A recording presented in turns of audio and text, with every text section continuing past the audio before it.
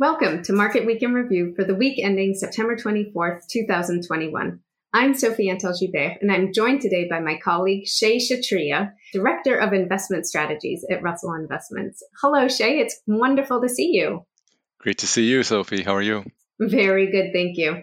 It has been a busy week, and I'm hoping that you can help us recap, refocus, and retune.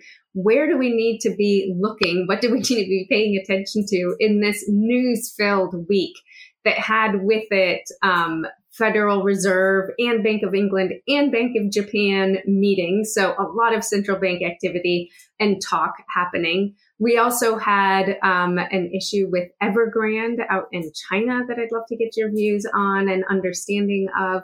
And then maybe coming back, if we have time, coming back to the U.S.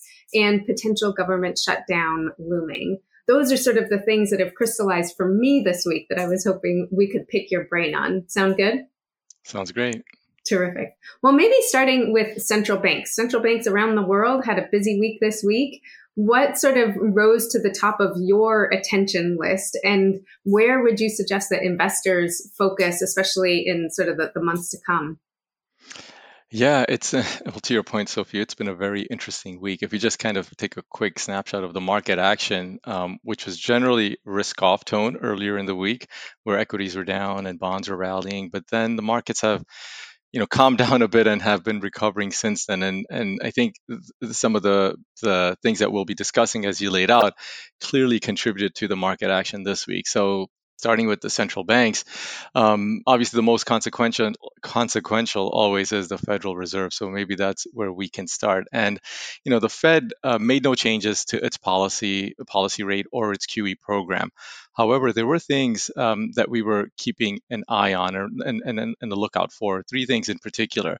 One was the advance notice for tapering. The second was clues around the pace of tapering. And then finally, what did their dot plots reveal? So if you kind of quickly go through each one of those individually, as it relates to the advance notice, we were expecting the Fed to provide some form of an advance notice that tapering would commence soon, and we did get that. The Fed indicated that if progress continues as expected, a moderation in the pace of asset purchases may soon be warranted.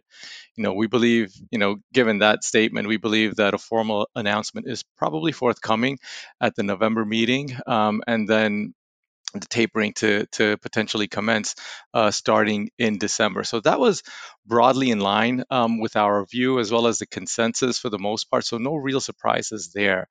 Where it does get a little bit more interesting is actually the tapering pace, which is the other thing we wanted to keep an eye on.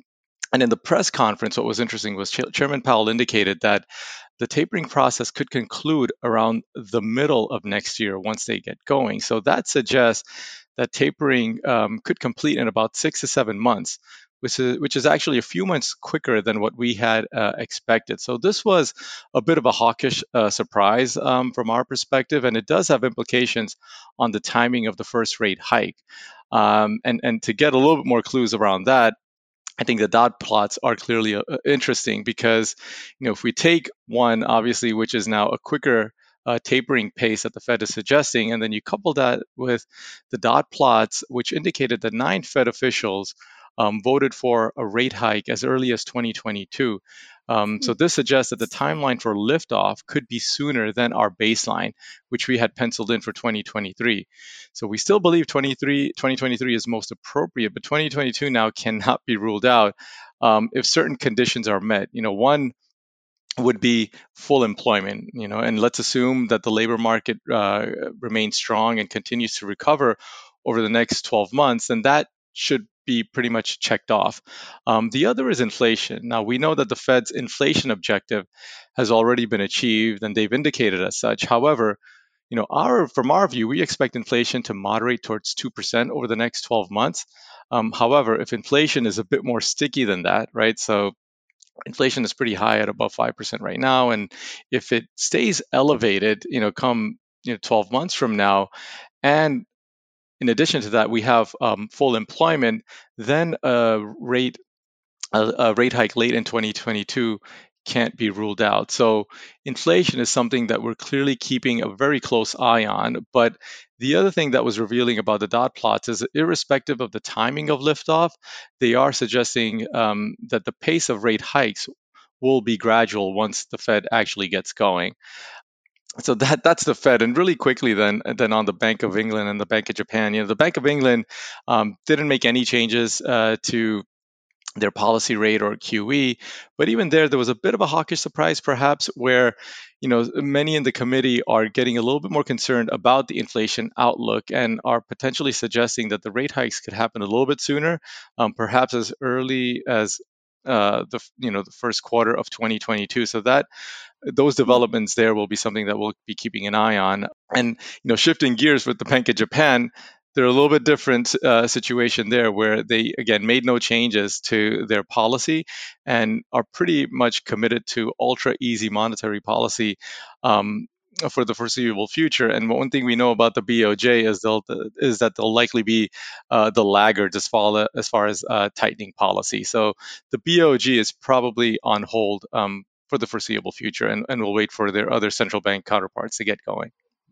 Oh, thank you so much. That was a really thorough overview, and I guess it's a little bit of a give and take. On the one hand, it always is a little bit unnerving and rattling to markets when there are potential changes in central bank policy.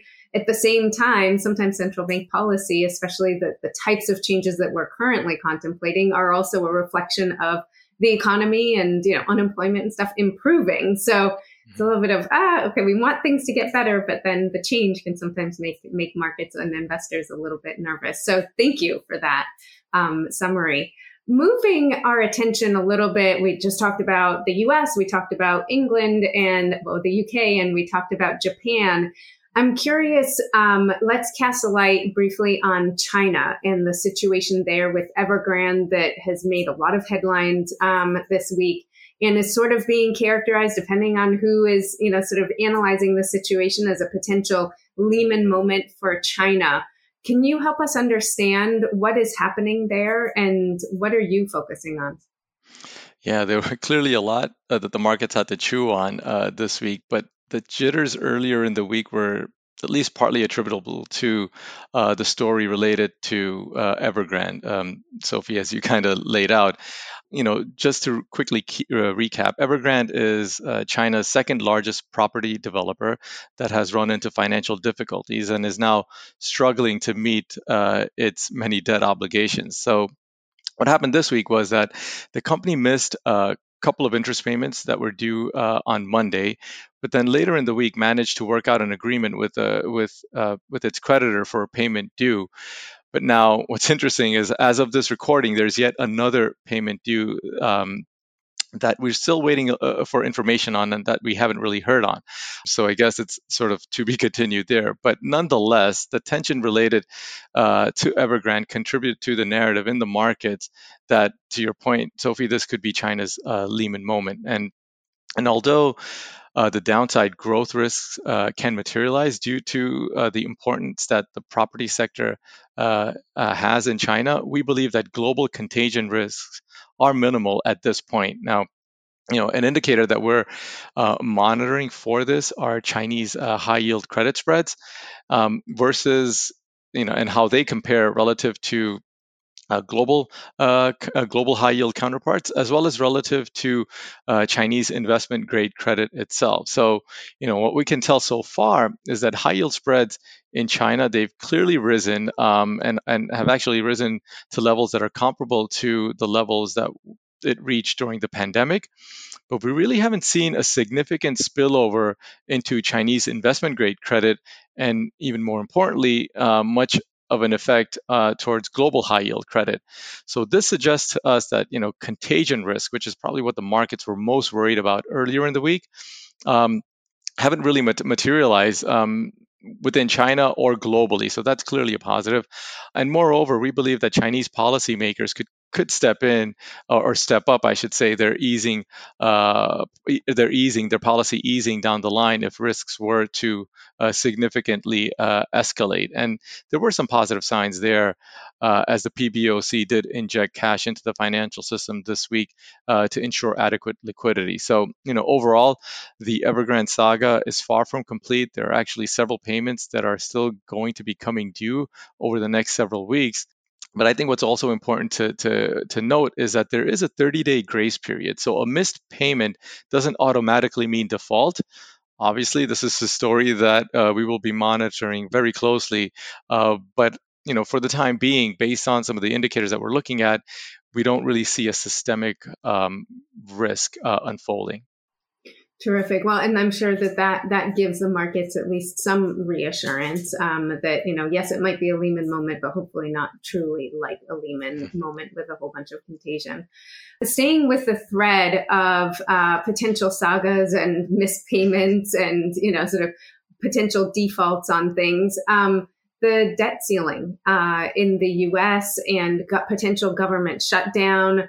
Where is that at, and what do we need to watch out for in the coming weeks? Yes, so dun, dun, dun. Exactly, perfect. The drama continues.